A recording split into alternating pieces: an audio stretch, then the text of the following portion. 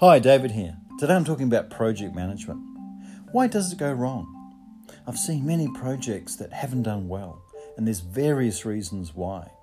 Some projects are a few $1,000s right up to millions of dollars. There's many projects that we start again, or we have to adjust halfway through, or we don't finish at all.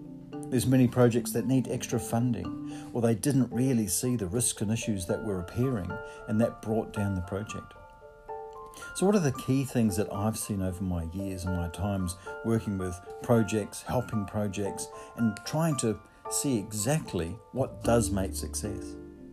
The first one would be the inability to control risk, and this is a big one. It's probably number one. And that's not identifying the risk properly, not prioritizing the risks, not seeing exactly what could happen if we don't mitigate these risks properly. Risk management is number one in projects, but we still frequently put it to the side and say it's not very important. Or we say, let's just prioritize and look at, say, 7 to 10 risks and leave the rest. Risk management, issue management, and managing those assumptions is absolute key in any project success. And one suggestion I'd really make is that everyone have a really good risk habit and awareness, and it's the forefront of every meeting we have are the main risks. What are we going to do about it? Who's owning it? Who's managing it? And then keeping on top of that and making sure that managing that momentum is happening every single day in a project, because every day is vital to the lifespan and life cycle of a project. The second would be inadequate reporting. Not giving the right information upwards to governance, not giving all the risks in the most accurate way. And what I mean is not prioritizing the risks and not making it clear exactly what is a risk and why. Also, downgrading risks so it looks a little bit better when it goes up. That's a big problem that I have seen in a lot of project reporting. Governance, steering groups all need accurate information so they can act, they can challenge, they can ask, and they can see transparently what's going on. So we need to make reporting very clear. We need to be accountable to ourselves and make sure that we're putting everything on that reporting that people need to see. That'll also help drive us, and that means making sure that we are looking at everything we should be looking at and making sure we're managing everything we should be managing. So that reporting should be a true reflection of exactly how that project is going. Third one would be confusion on what project method we're actually using. Is it Agile? Is it Waterfall? And they have great principles in themselves. Look, we can use Agile and Waterfall for all different kinds of projects. Agile is very popular at the moment, and it has been for a long time, and it's gaining momentum. However, there's a lot of adjustments to Agile, and I've been involved in that also. And that comes through creating a hybrid, a little bit of Waterfall that goes into the Agile. And this I've found is the most successful way of doing many projects. And all that is making sure that there's more structure in the Agile, and that means more reporting structure. Higher levels of communication, meaning we actually see what's going on. We're following the plan, we're following the methods, and everyone is coming along on the same journey. It's good having stand-ups, which are short and sharp, but we need to make sure everyone is getting it. Everyone has the ability to challenge, to ask and apply feedback, and make sure we're all heading the same way. It's also putting some rigor around our planning and making sure we do have, even if it's indicative dates, we have dates of the beginning to end of the task that we're doing, just so we have something to follow.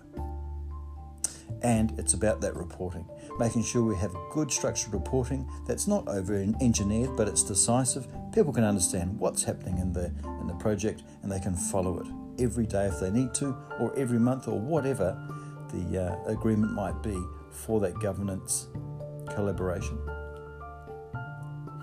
Another one is skills of the team.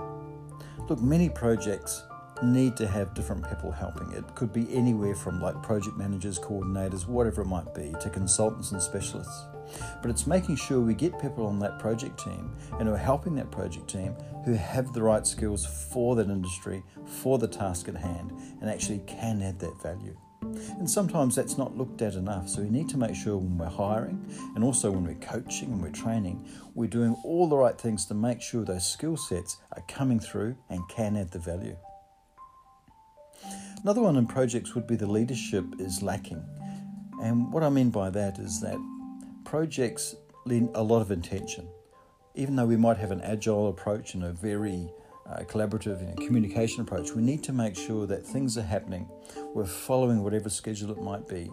We're doing the methods that we set out to do, and we're keeping everybody accountable in that project, that everyone is delivering and doing everything to those timelines. And that's absolutely crucial for a leader, keeping on that every single day. And that's one of the things that tends to slip, especially over, say, the first 6 or 8 months of a project. So we need to revitalise that, bring it back, and have a very good leadership attention on everything we're doing.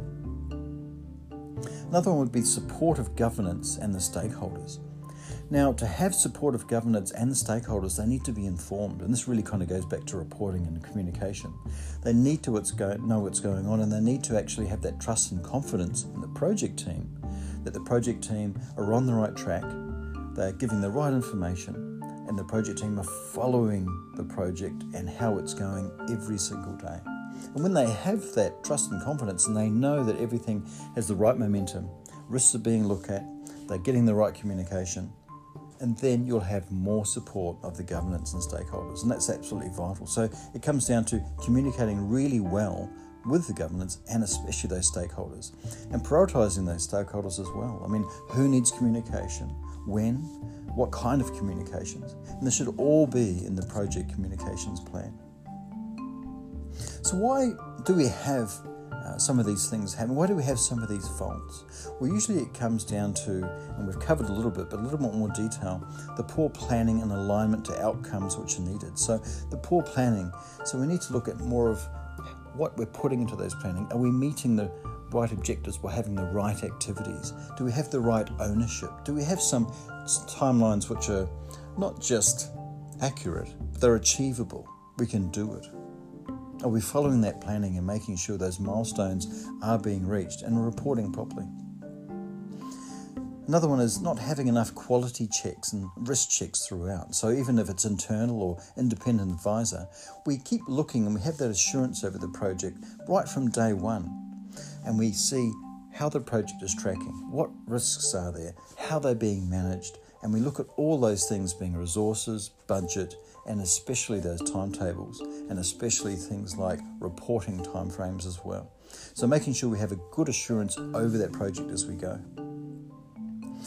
Lastly, the biggest thing out of this would be misaligned expectations. Expectations from stakeholders, governance, expectations from the project team. We need to get on the same page. We need to make sure we're all in the same direction, we're moving together, and we know exactly what's coming up and what's expected. And this is a big thing, probably tracking back to leadership, making sure that everyone knows what's going on. Everyone is expecting reasonably what should be happening now and going forward. So project management, look, there's a lot to it, but there's some things, well, probably a lot of things we can always improve on as we go, but we must give it attention. We must keep looking at what we can do to improve it week by week, and we need to make sure that we're really keeping on things like risks, issues, controlling those assumptions, and making some really good communication strategies. And that's really how projects can be successful. They don't need to fail. All we need to do is give it more attention at the beginning, as we move along, and especially coming up to those delivery dates. Thank you, and I hope this helped.